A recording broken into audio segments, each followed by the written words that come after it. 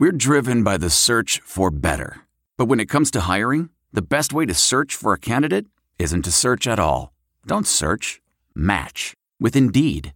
Leveraging over 140 million qualifications and preferences every day, Indeed's matching engine is constantly learning from your preferences. So the more you use Indeed, the better it gets. And listeners of this show will get a $75 sponsored job credit to get your jobs more visibility at Indeed.com/match. Just go to Indeed.com/match right now and support our show by saying you heard about Indeed on this podcast. Indeed.com/match. Terms and conditions apply. Need to hire? You need Indeed. Blog Talk Radio.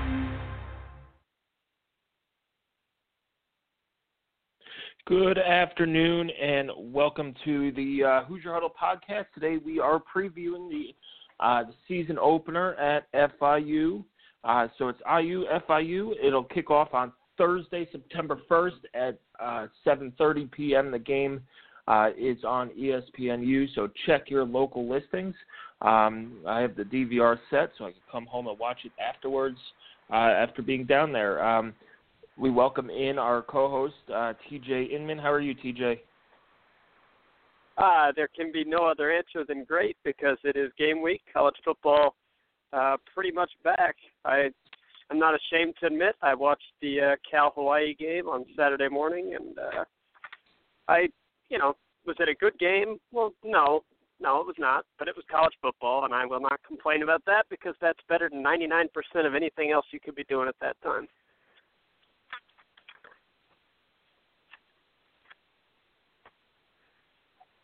Good afternoon with 90.1 WFA.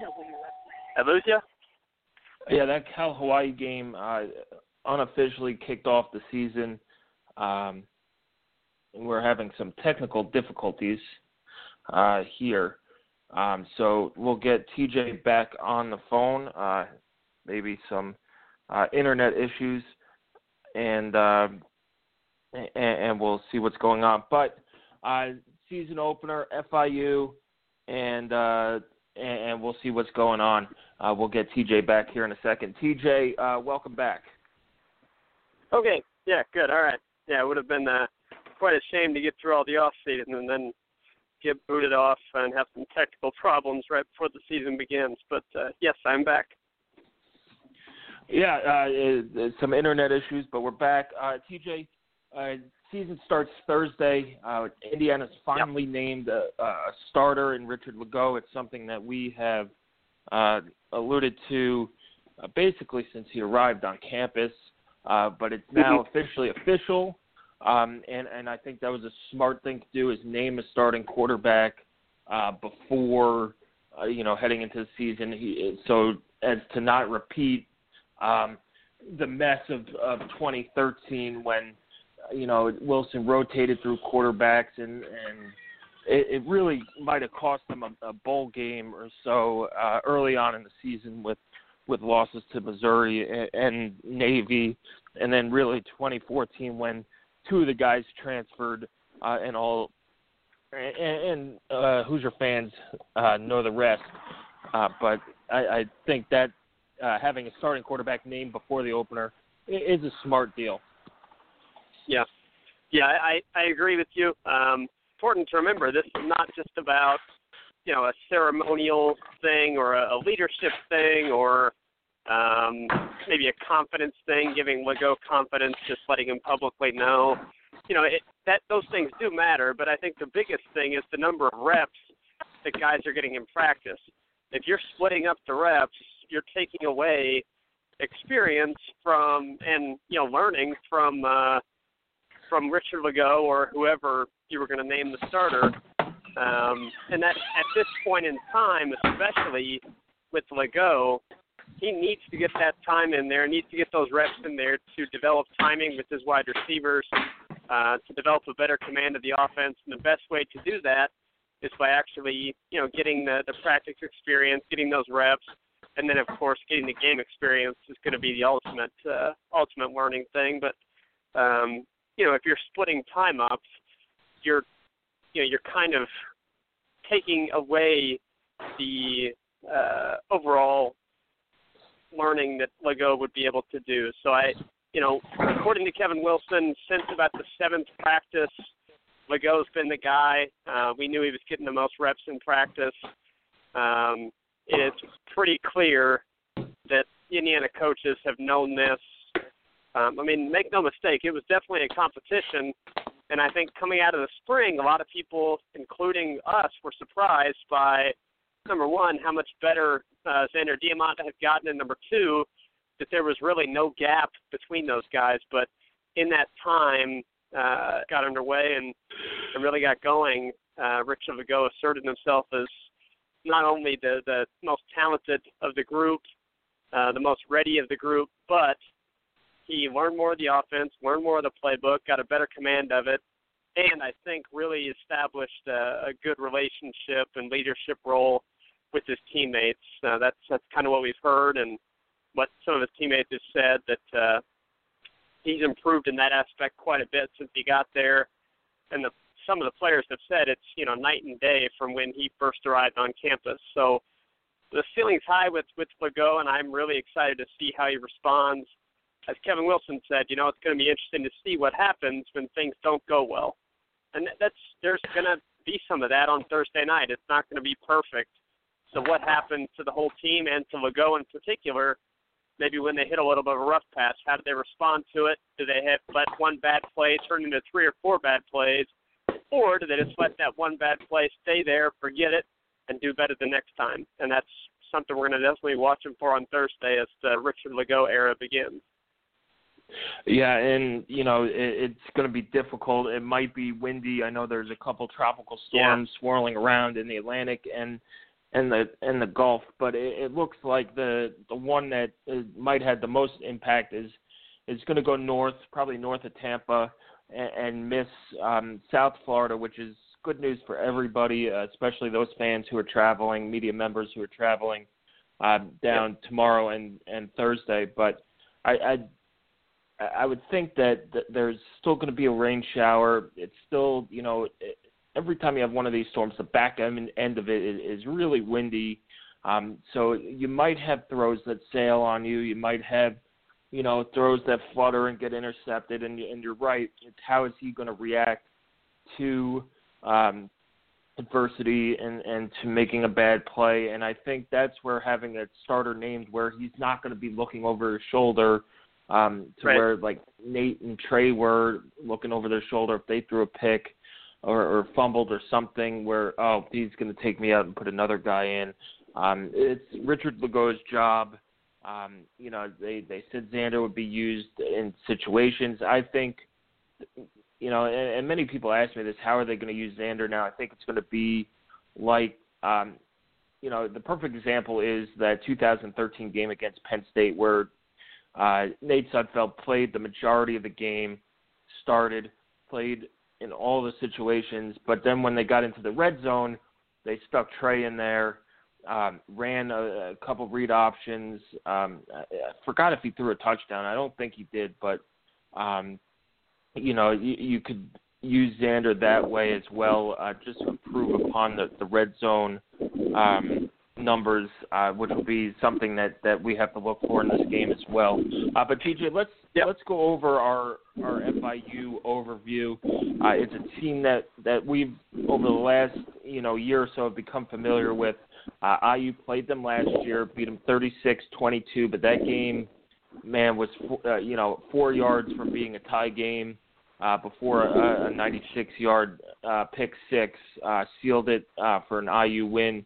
A lot of guys on this FIU offense are back, starting with Alex Magoo, their quarterback, who's now a junior. He set all kinds of records last year for FIU. He's a very accurate passer. He completed 64% of his passes last year, threw for, I think, over 2,400 yards, 21 touchdowns, 8 interceptions. He's a guy who could pick apart this defense if IU doesn't pressure him or stop the run. It's a very dangerous FIU offense. They have returning receiver Thomas Owens, who put up 166 yards against IU last year. Alex Gardner, who for the most part was shut down against IU last year, is back, looking to do better. And Jonnu Smith, who's an all-conference USA tight end, is there too, who could give IU fits. So there are some weapons on this offense.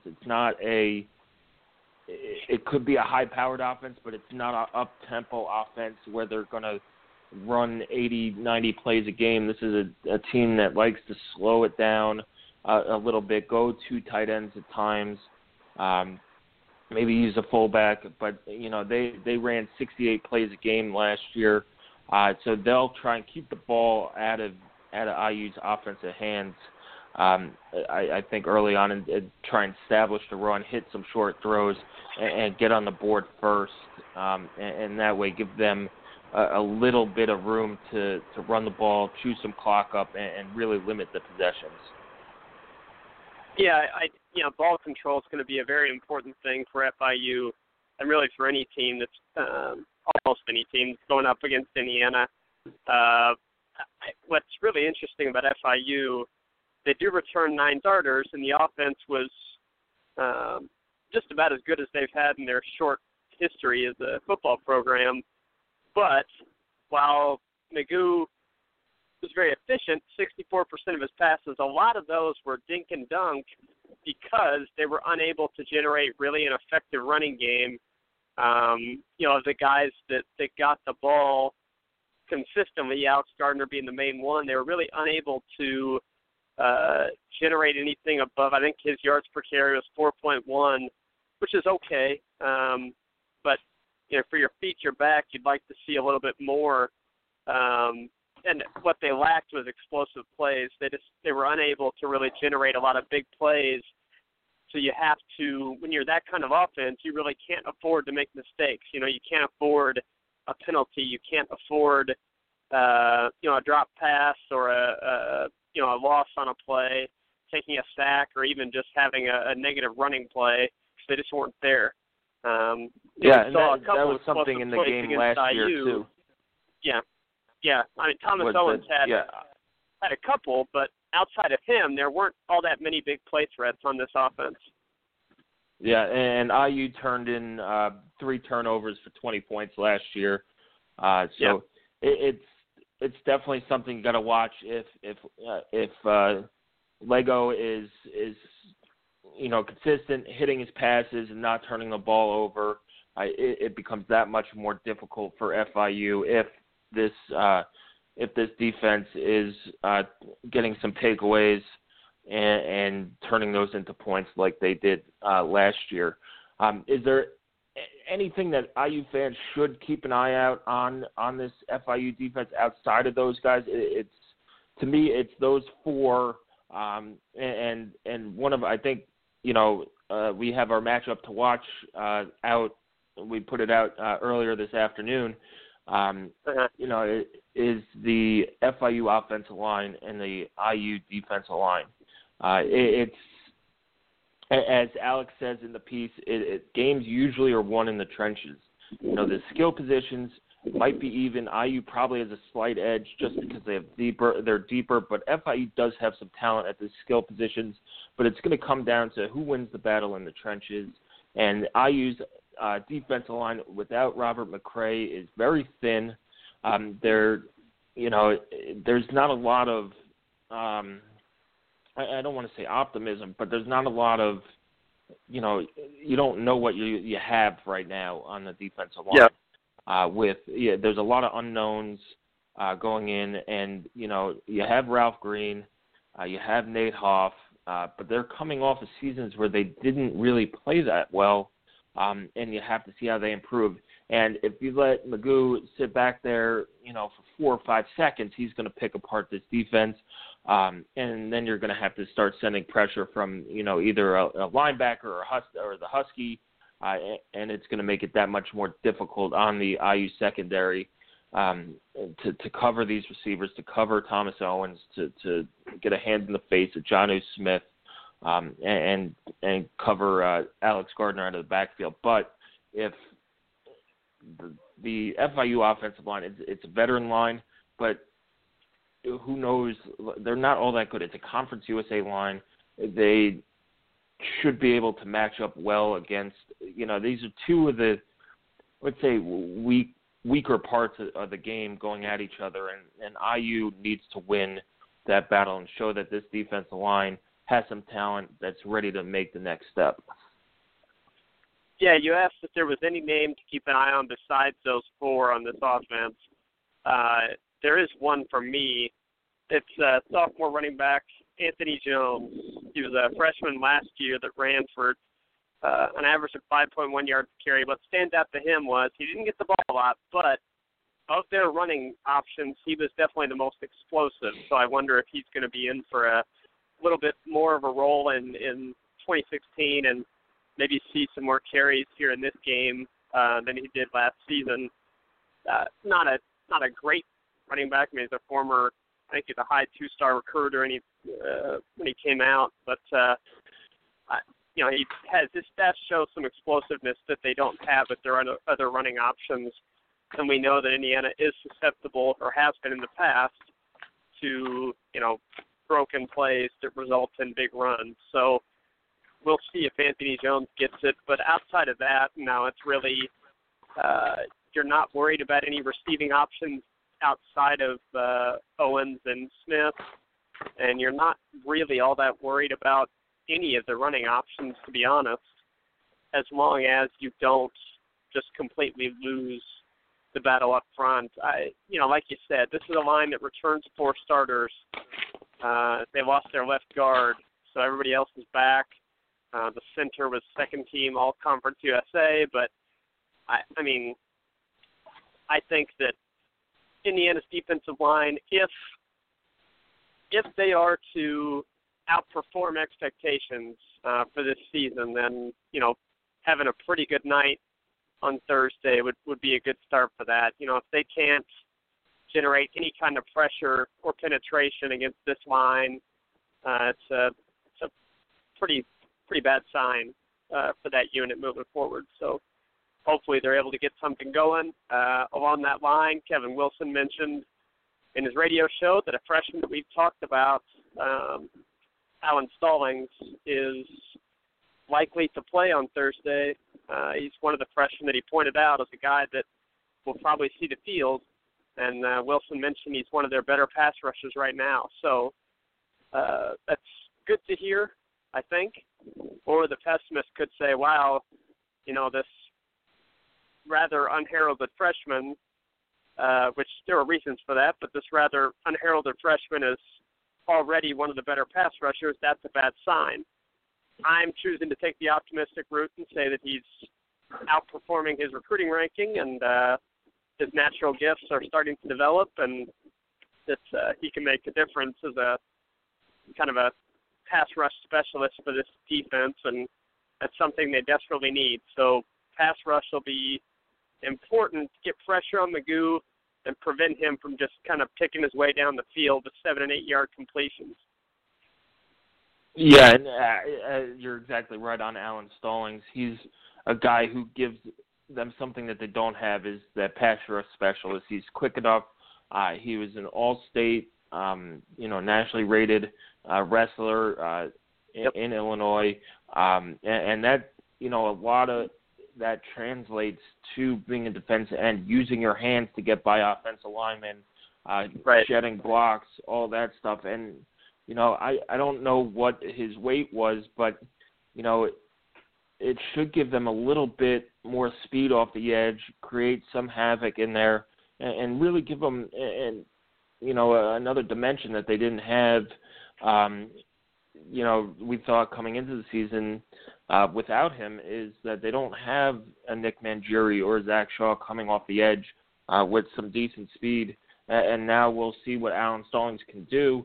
It'll be very impressive for a freshman.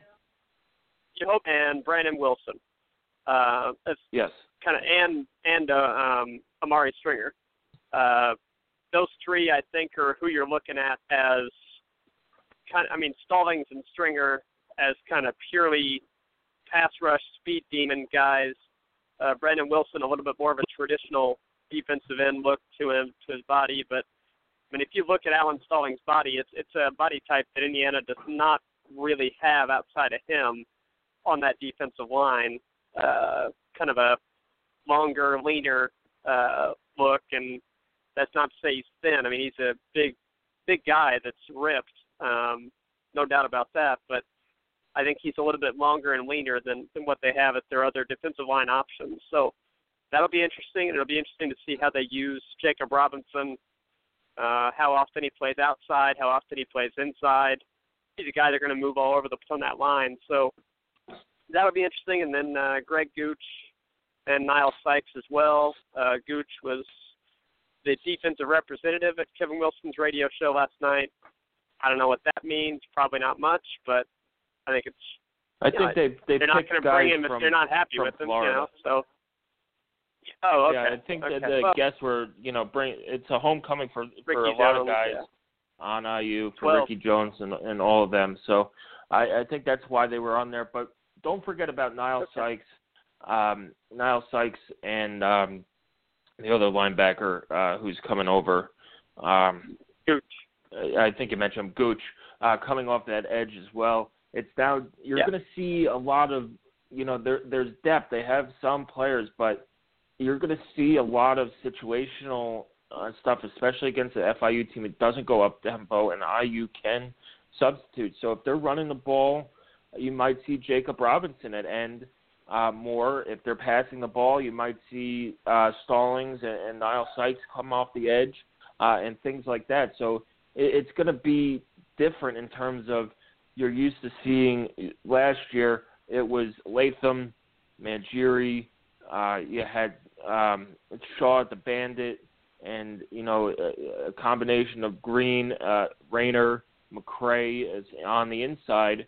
Now you're going to see a whole different lineup, and I think a lot more substitutions, especially in week one. It is going to be super hot, hot down there. I think the daytime temperatures in the high 90s. Nighttime temperature doesn't get much cooler. It's supposed to be, with the heat index in the high 80s.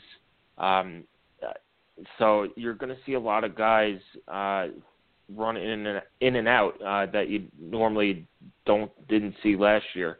And that, TJ, brings me to my next point is the travel squad. IU, I believe you're only traveling with 53 or so guys. You don't really have the whole team down there. So, depth could be an issue. How many quarterbacks are they going to travel with? How many, wide receivers are they going to travel with? How many running backs? Do you leave a running back at home and take an extra defense or offensive lineman? So it's things like that make me think a little bit more deeper on the game and really things that hopefully fans take into consideration as well when looking at the game. Yeah, how they put together the travel roster is certainly going to be pretty interesting. You would lean towards more linemen, specifically defensive linemen, but I think that if there's a skill position player that you feel confident in the game plan that this guy specifically can help us and do something that maybe another guy cannot do in our skill position groups, then you take that guy over, say, a ninth defensive lineman or a 10th whatever defensive lineman. But I think if all things are equal position wise, you'll lean towards another defensive lineman on the travel squad. But yeah, it's something that and there's a lot of things that are going to play into that too. Is are you going to take somebody that's 85% healthy that you'd play for part of the game if it's a home game? Are you going to take him and just know that he's got a limited snap count? I don't know. I mean, it probably depends on the player. So that's going to be pretty interesting. Jamie Thompson might be a guy that plays into or that fits that scenario. Maybe if it's a home game, Jamie Thompson plays limited snaps, but since it's a road game and he's on a kind of a snap count, just with fitness and coming back from his turf toe, maybe you don't take him for this one. We'll see. Yeah. TJ, let's get down into keys of the game. We alluded to it earlier. Some of our keys, we'll go through a couple of them. I'll start first. I think, and we'll have a piece coming out later tomorrow from Lydia, who will go over her keys to the game. But I think my biggest key to the game is red zone efficiency and not leaving points on the field. It was something that really hurt the Hoosiers last year. They weren't very efficient down there. You saw it against, it reared its head against Ohio State, Michigan, and Iowa, where they would put together a good drive, get bogged down inside the 20, and kick a field goal with Griffin Oaks. And as good as Griffin Oaks is, maybe that's a safety net that really, you wish you didn't have. And maybe you'd take a few more chances in the red zone. And I love having Griffin Oaks because he's between 30 and 40 yards out. Maybe you turn that where you punt into 3 points. But they left a lot of points on the field last year. And this is a team, and we said it earlier, you're going to have limited possessions. This is not, it's not going to be a game like Bowling Green where each team's going to run 90 to 100 plays and go super fast. It's going to be more like playing a Navy where they run the ball, grind the clock down, and you might only have 10 or 12 possessions a game where, you need those points. And if you start settling for field goals, touchdowns worth 2 of them. So we'll see what they do there. I think, now with Ian Thomas and some of these tight ends they have who are a little bit more athletic, especially with Jordan Fuchs there as well, that they can, play a little bit better in the red zone, throw the ball up to a taller receiver, and maybe even have Tyler Natee and Xander Diamont down there running a zone read option type of play, or having Natee as a fullback, blowing up holes and going 2 or 3 tight ends. But to me, that was, the Achilles heel of this offense last year was short yardage and red zone. And I think this year they might be better suited for it. And, it's no disrespect to Griffin Oaks. He's the best kicker in the Big Ten. And he gives them a safety net, which is nice. But you need touchdowns, and I'd rather see him kicking extra points than lining up for a 35-yard field goal. Yeah, the red zone offense is something that I looked at throughout the off season. I've got some numbers in my game week primer. Indiana had 61 red zone attempts last year. They had 21 rushing touchdowns in those instances, 15 passing touchdowns. That's a total of 36 touchdowns and 61 trips. That's not terrible. And they converted enough field goals that they were actually 24th in the country in quote-unquote red zone offense. But I think that the IU coaches would agree that, getting field goals instead of touchdowns is definitely not the worst thing in the world, but you end up feeling like you left 4 points on the board. And I think that 24th in red zone offense is something that it's a bit of a skewed statistic because those field goals do count as scores in the NCAA's official, red zone scoring tally. So you're looking to turn some of those field goals into – you're not going to score every time in the red zone. You're not going to score touchdowns every time. We get that. But I do think that there's a lot of room for improvement there. So when you're looking at, well, how can the offense improve on what they did last year? And there's the number one answer right there. You take those 25 trips in the red zone that resulted in something other than a touchdown, turn those into 15 trips inside the red zone that results in something other than a touchdown, still convert those field goals, but instead of 25 trips inside of it, you got 15 inside of it that are not resulting in touchdowns, and I think you've improved your scoring per game by rough math off the top of my head, probably 4 or 5 points a game, right there. So I think that would. I mean, it's hard to nitpick the offense. It really is, because it's so good and it's so much fun to watch. But you mentioned the ways you could do it. You see some triple option or zone read type stuff with Diamont or Nate. You see some. I would love to see Simi Cobbs become more involved in the red zone offense. I know that it's difficult to. It's not as easy as it sounds when you say, well, he's just have him run that 10 to 15 yard out route. Let him go get it. I know that it's not that easy, but it's something we rarely saw even tried last year, and I feel like Simi Cobbs has such a physical advantage over a lot of corners that I'd like to see something like that, more of that than the fade routes that just too often don't work. I don't feel like that's an efficient use of a down in the red zone. Nick Westbrook is another guy that could be used there, or Jordan Fuchs or Ian Thomas. Big targets that in theory make for good red zone targets, but it doesn't always work out like you think it will on paper. But I do think that they should be a little bit more creative, a little bit more aggressive in the red zone. I feel like that you have a reliable kicker, but that doesn't mean I don't think they're settling necessarily, but on purpose. But I would like to see a bit more aggressiveness and creativity down in the red zone if your traditional offense is not getting it done, which it didn't quite enough times last season. So it's definitely something to watch, and FIU was pretty good.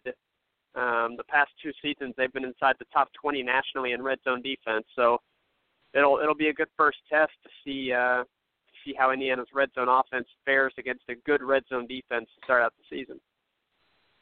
Yeah, and with those big wide receivers, FIU doesn't, you're not going to have 3 or 4 corners or safeties who are 6'1", 6'2", can match up with them. So if you run out Nick Westbrook, Simi Cobbs, Jordan Fuchs, and Ian Thomas and want to go 4 wide and spread them out, those are 4, that's a matchup problem for FIU.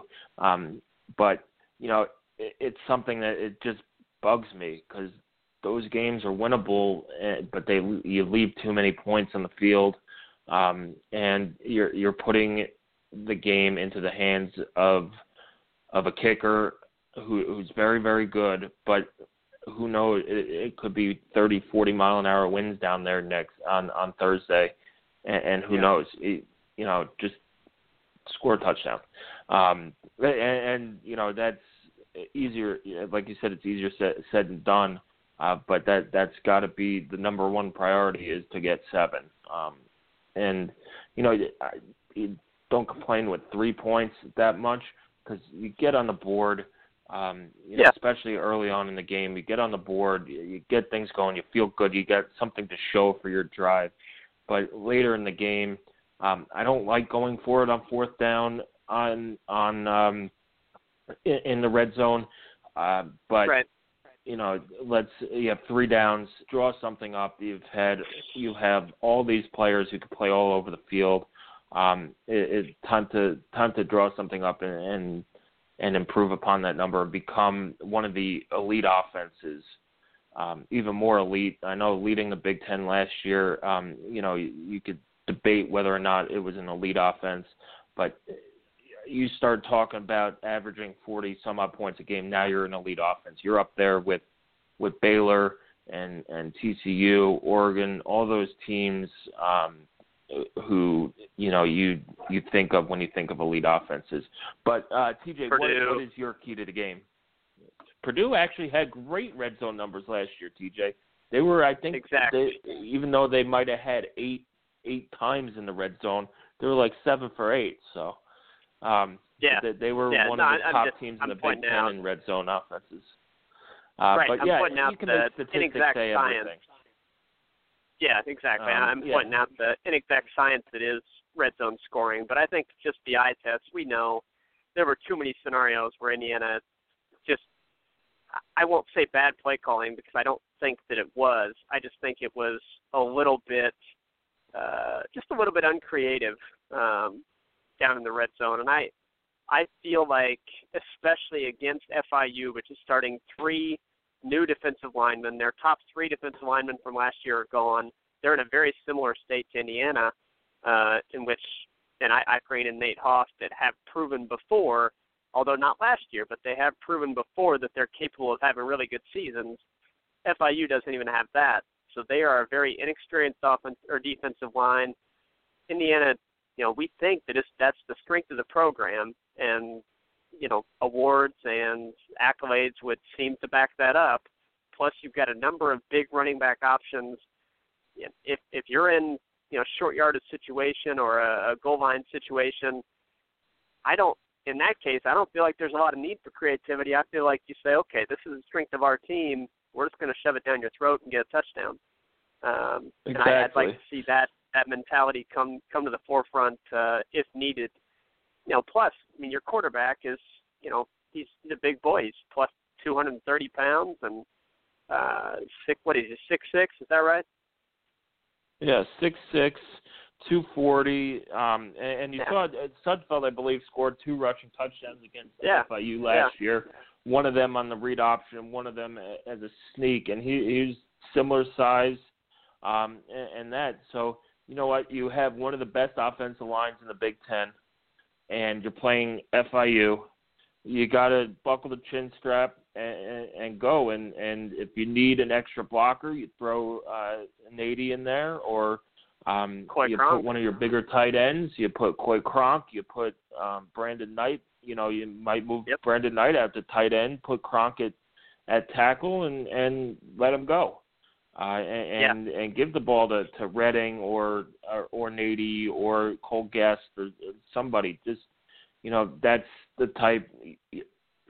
Indiana's offensive line is that much better than FIU's defensive line, and it should be no problem for them to get a yard when they need one. So that's that. So going on, our next key to the game, I believe, is consistency and finishing. It's something that Lydia will expand upon later as well. But, TJ, we saw it last year again where this team would have it was so inconsistent even from quarter to quarter, in particular in the second half, where they would have a great third quarter, and then the fourth quarter they would fall off and, either not score or let up a couple big plays and lose the game there. Same in the second quarter and in the first half too. And, the microcosm is Rutgers. IU dominated Rutgers in the first quarter. They went into halftime trailing. They dominated Rutgers in the third quarter, and they lost the game. So putting together 4 full quarters is going to be very, very important. You're playing on the road against a team who's got to be itching to get back on the field with IU. This team was 4 yards away from winning the game from tying the game, having a shot to win late in the fourth quarter. They led at halftime. And these guys, especially the guys returning, want this one back. So, don't give them a chance to have that. Don't, if IU gets up, 17-0 or 17-3 or gets out to a couple score lead, don't let off the gas.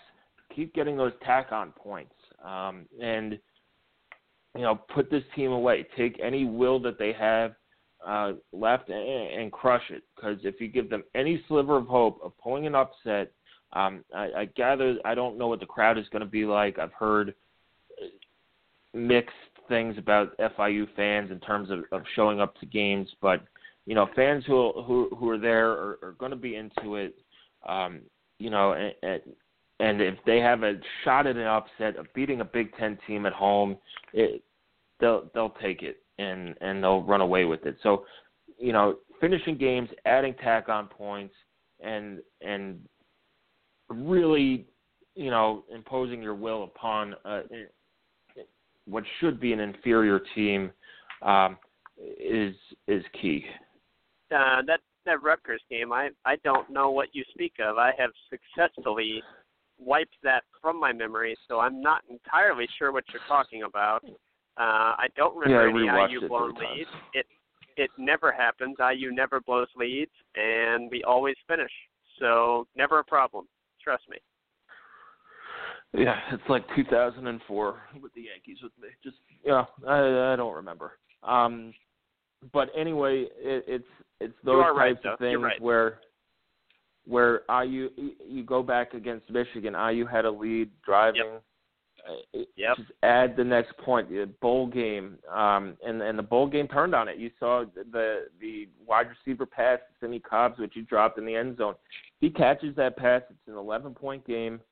Over. Instead of a 7-point game, there's no overtime, and you go home as winners. There's no T-shirt saying the kick was good. You don't have to, rely on your kicker who had missed the kick earlier to send it to a second overtime or to try and win the game. It's, you get those points. There's a big difference between a 2-score game and a 1-score game. And you go back to Duke, and IU extended it to a 7-point lead, and the ensuing kickoff gets returned for a touchdown, and it's a tie game. Getting that, extending a 7-point lead to a 10-point lead, extending that 10-point lead to 17-point lead, just making it a 2 or 3 possession game makes it that much easier on the defense, on the offense, and really it now starts to bleed time from that clock, and you're asking FIU to do something that they're not used to. You're asking them to play more up-tempo. You're asking them to get, bigger, longer plays and stuff like that. So they're going to be playing out of their element if you extend the lead like that. So any other keys to the game, TJ? No, I think that the overarching one is, the kind of the newness surrounding the program, a new defensive coordinator with a new scheme, a new quarterback making his first FBS start. How do the players turn the success, specifically the defensive players, how do those defensive players turn the success that they had during the off season, turn this positive momentum and energy that they have right now, how do they turn that into success on the field? I heard Don Fisher on, I think it was the Dan Dockett show yesterday, talk about, what happens when something bad happens to the defense. What happens when they give up a big, long touchdown pass or a long touchdown run, maybe early in a game? Does that feeling of here we go again that we all know that feeling, does that creep in right away? Or do they bounce back and, make a stop on the next series and not let it happen again? That doesn't mean you just completely forget about that play. It means you learn from it and prevent it from happening again. So which responses they're going to be? And for Lego, if you throw an interception or have a bad pass, you mentioned not looking over your shoulder. Kevin Wilson talked about this at his press conference, his last one before heading out there to Florida. He mentioned he grew up in North Carolina, and he mentioned Dean Smith would never take someone out after a turnover.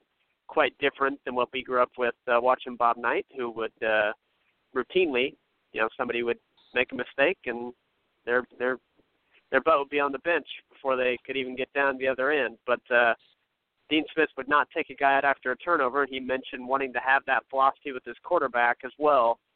So if Richard Legault makes a mistake, is he able to bounce back from it right away? How does he deal with the adversity? Or how does he deal with the success? How does the defense deal with success? It's something that the defense has not had to do a lot of, is what happens if they string together 3 or 4 stops in a row. Do they get complacent and say, oh, yeah, okay, yeah, Tom Allen's come here and fixed it all, we're good now? I don't think that's going to be the response, but I'm very interested to see the response of all of that, both of Legault and of the defensive players. I'm really interested to see how just how the new scheme looks. Seeing that fifth defensive back out there, how's that look? Seeing 4 defensive linemen again, how's that look? The 2 linebackers, Scales and Oliver, really having freedom in the middle of the defense to roam around and make plays. What's that look like? So there's just a lot of newness around that I'm anxious to see on the field. Plus, the new players. Legault, we're getting to see him for the first time. We're getting to see some of the defensive guys that he mentioned. Khalil Bryant at safety and special teams. Let's see, Marcelino Ball at Husky, Alan Stallings at defensive end, and he specifically mentioned Coy Cronk, which is interesting. I'm still not sure exactly how he's going to be used, but a stud offensive lineman that I think that there are incredibly high hopes for him. And then Cole Guest has worked his way into the running back rotation. So seeing those guys on the field as well. And, it's a new season and there's always excitement surrounding it, but I do feel like there's a good mix of newness mixed with returning production that, familiar faces you're looking forward to seeing again that has me especially excited. Plus, bowl games is not something that IU has a chance to do very often. It hasn't happened since 1991, and I'm excited to have that happen again. I mean, I was 4 years old when it last occurred. I'll be honest, I don't remember it. So I'm anxious to get back on the quest to return to a bowl game. It was so much fun being able to kind of scout out, okay, what bowl game are we going to land in? Like, who's the opponent going to be? And then scout a new opponent and be able to watch IU around Christmas time. That was a lot of fun. I'm hoping to get back to that, and it all starts Thursday night. Yeah, it does, and you're right in that this is now what's expected is a bowl game, is, a bucket win, beating a couple Big Ten teams, maybe now, getting the spittoon back from Michigan State, competing with these, the upper echelon of the Big Ten, and maybe knocking 1 or 2 of them off. It's going to be a fun season, and you're right. It starts Thursday night at 7:30, ESPNU. If you're an IU fan going to the game, reach out to us on Twitter. We'd love to meet you down there. Talk some football. If you're not going, watch it on TV. Hit us up on Twitter as well. Let us know what you think. TJ, what is your prediction for Thursday? Oh boy, I am nervous about this one. I'm nervous about pretty much every game though. So being a fan, I guess, and then contemplating both the best and the worst at the same time. So if after analyzing it, I do feel good about Indiana coming out with the win. I do think the defense is going to have a pretty good night. I think the running game is going to have a really good night. I don't think they're going to ask Richard Legault to do a whole bunch. I think they're just going to ask him to be efficient, take care of the ball, and make good decisions. Of course, he's going to have to make some throws as well. That's what quarterbacks have to do, but I don't think they're going to put the game on his shoulders. So I'm going to predict a really good night for the running game specifically. I think Divine Redding has a good day, and I think Mike Lingette has a really good day.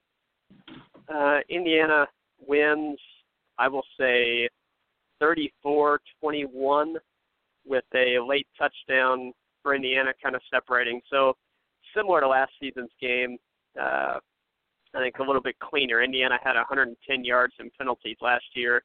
I don't expect that to repeat itself. I think that number will be closer to 50 or 60 yards in penalties. I think Indiana will force a couple turnovers, score a late touchdown to win it 34-21. All right. I believe you owe some push-ups to Tom Allen. You are correct. I do. Yeah. Yeah. But takeaways. Excuse me. Yeah.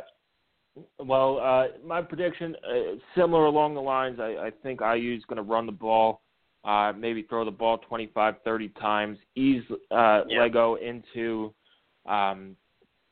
it, and then you have 10 days off between now and Ball State. Digest the film, work on things that you struggled at, and things like that. the offense for FIU has some playmakers, but it's not a high-powered offense. They're not going to, this team hasn't averaged 400 yards per game ever in their history, and they might do that this year. But it's not an offense that strikes the fear of God into you. It's an efficient offense. It would be more like a death from 1,000 paper cuts. Yep. But I just don't think they have the firepower to keep up with IU. It might be close. I'd say it's close at the beginning. They're going to be on a adrenaline high coming out of the locker room. The crowd should be pretty hyped up to face a Big Ten team at home. It's a team that FIU almost beat last year. But I think talent-wise, IU's just that much better, especially at the skill positions. You're going to see the defense flying around. If they should come out with the same energy that they have all fall camp and practice. And Tom Allen is going to have his guys ready to go. I'm going to go Indiana 38 and FIU 17. TJ, I just don't think they have enough firepower to keep up. It could all change on a takeaway or a giveaway from the IU offense. But I think that this team has played well on the road. They know they're back for business. It's a senior heavy offensive line, and their running game should be the bread and butter all night on Thursday. Yeah, I think the running game is really what stands out.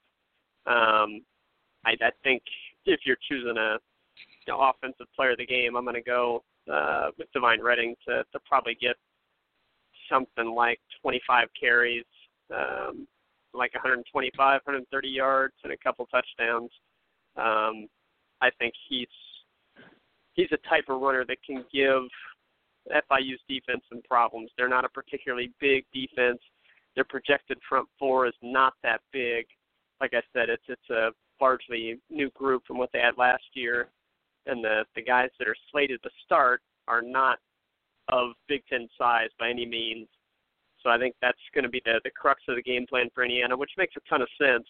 And if I were calling the plays, that's what I'd do too. I'd lean on this run game. Number one, it should be a strength for you all year long. And number two, it just makes sense with the new quarterback versus a new front four to go that way. Now, one thing to note, FIU also will be breaking in 2 new starting cornerbacks. So you could say, well, yeah, you want to test those guys as well and give Ricky Jones and Mitchell Page and Cobb some opportunities to get loose too, and they will. I mean, they're not gonna limit Lego to the point where they totally neuter what he can do. But I think it makes a lot of sense to just lean heavy on the run game, rely on that. That doesn't mean that you go slow. That's not what Indiana's going to be about. Just because you're running the ball doesn't mean you can't be up-tempo. You can run the ball and still be up-tempo, keep the defense off balance, keep them from substituting, just wear that front four out, wear the linebackers out until they just don't want to tackle you anymore. Yeah, and with the new corners, they're going to have to make a decision. Indiana can beat you running or passing the ball. What do you want to stop? It's pick your poison. If they load up the box with 7, 8, 9 guys, which they should. I have all the faith in the world. Start. Yeah, we know your strength is on the offensive line. We know your strength is in the running game. Let's see what Lego has and what he could do. And if they stop the run, it's up to Lego to hit a few passes, loosen up that defense, and then hit some holes with the running game. And that's the beauty of this IU offense is that they could do it both ways.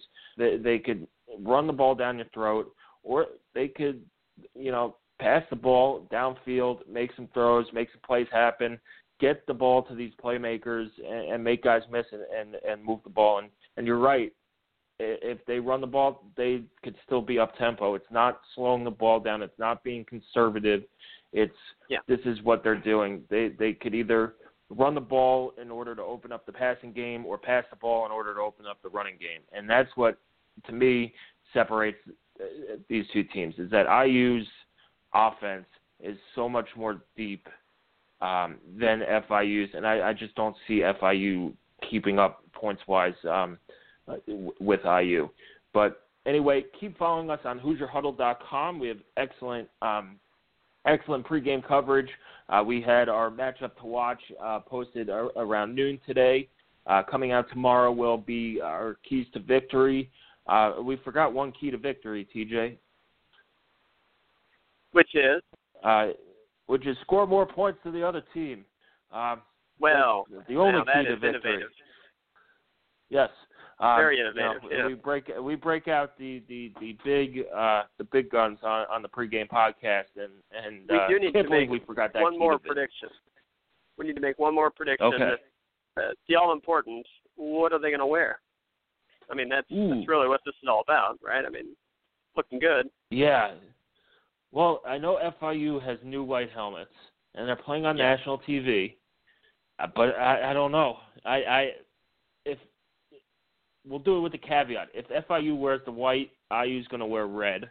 That's how it's been. If FIU goes with the blue helmets with the gold lettering, I believe IU will go with the two-toned white helmets. I'm going to go pitchfork IU on both sides. Or maybe they'll go script Indiana. But it'll be all white tops, white pants. Yeah, I think that I think FIU does go with white, and Indiana goes with red. I will guess that Indiana goes. Sure, I'll say all red across the board, with the red. I will say the red. Well. Yeah, black IU, red helmets. I don't know, though. It really does depend on what FIU wears, because obviously if they go white, you're not going to do that. But if they go with their navy blue, then it opens up whatever you want. No announcements have been made, but for the uniform geeks out there, Paul Lucas has his annual college football uniform watch mega preview, which is, I don't know, roughly take you about a half an hour to get through. It's really in depth, but it's fun to look through. I've dipped into the ACC and looked at that, but it's kind of an annual thing that lets you know the season is really right around the corner. So I'm ready to go. We got great coverage for you, and you'll have the coverage from the scene in Miami. That'll be great, and I'll have the game recap up as soon as it ends. And then we'll have analysis coming up after the game that will be as good as or better as you can find anywhere else. So stay with us, and we'll have a post-game pod as well to hopefully recap a 1-0 start. Yeah, we're heading down to Florida tomorrow. So safe travels to us. Hopefully we avoid the hurricane that's going to maybe hit northern Florida or tropical storm. But keep coming back to HoosierHuddle.com. Follow us on Twitter at Hoosier_Huddle. Don't forget to join our Pick'em League. I sent the link out on Twitter yesterday, so go back and look for it. I'll send it out again. Make sure you get your picks in. TJ won by default last year, but I've got my reminders set this year, so it's really fun. You get to pick against us and other Hoosier fans. So join in. It's on ESPN.com. The group name is Hoosier Huddle. So join, enjoy, and it's finally here. We're finally, the game is finally here, and we couldn't be more excited. Absolutely. Yep. Thank you, everybody, for listening to us, and we will talk again Friday. Is that when we're doing it, post-game? Yes, Friday. Okay. All right, cool. Friday. I assume that, if it's a loss, then that won't be a very fun listen, I can tell you that. But assuming a victory, which you can't assume. We'll see. Either way, we'll do the show. Yep, we'll do the show, win or lose. So join us back on Friday. Enjoy the game, and hit us up on Twitter. Have a great day and safe travels for those going to Florida.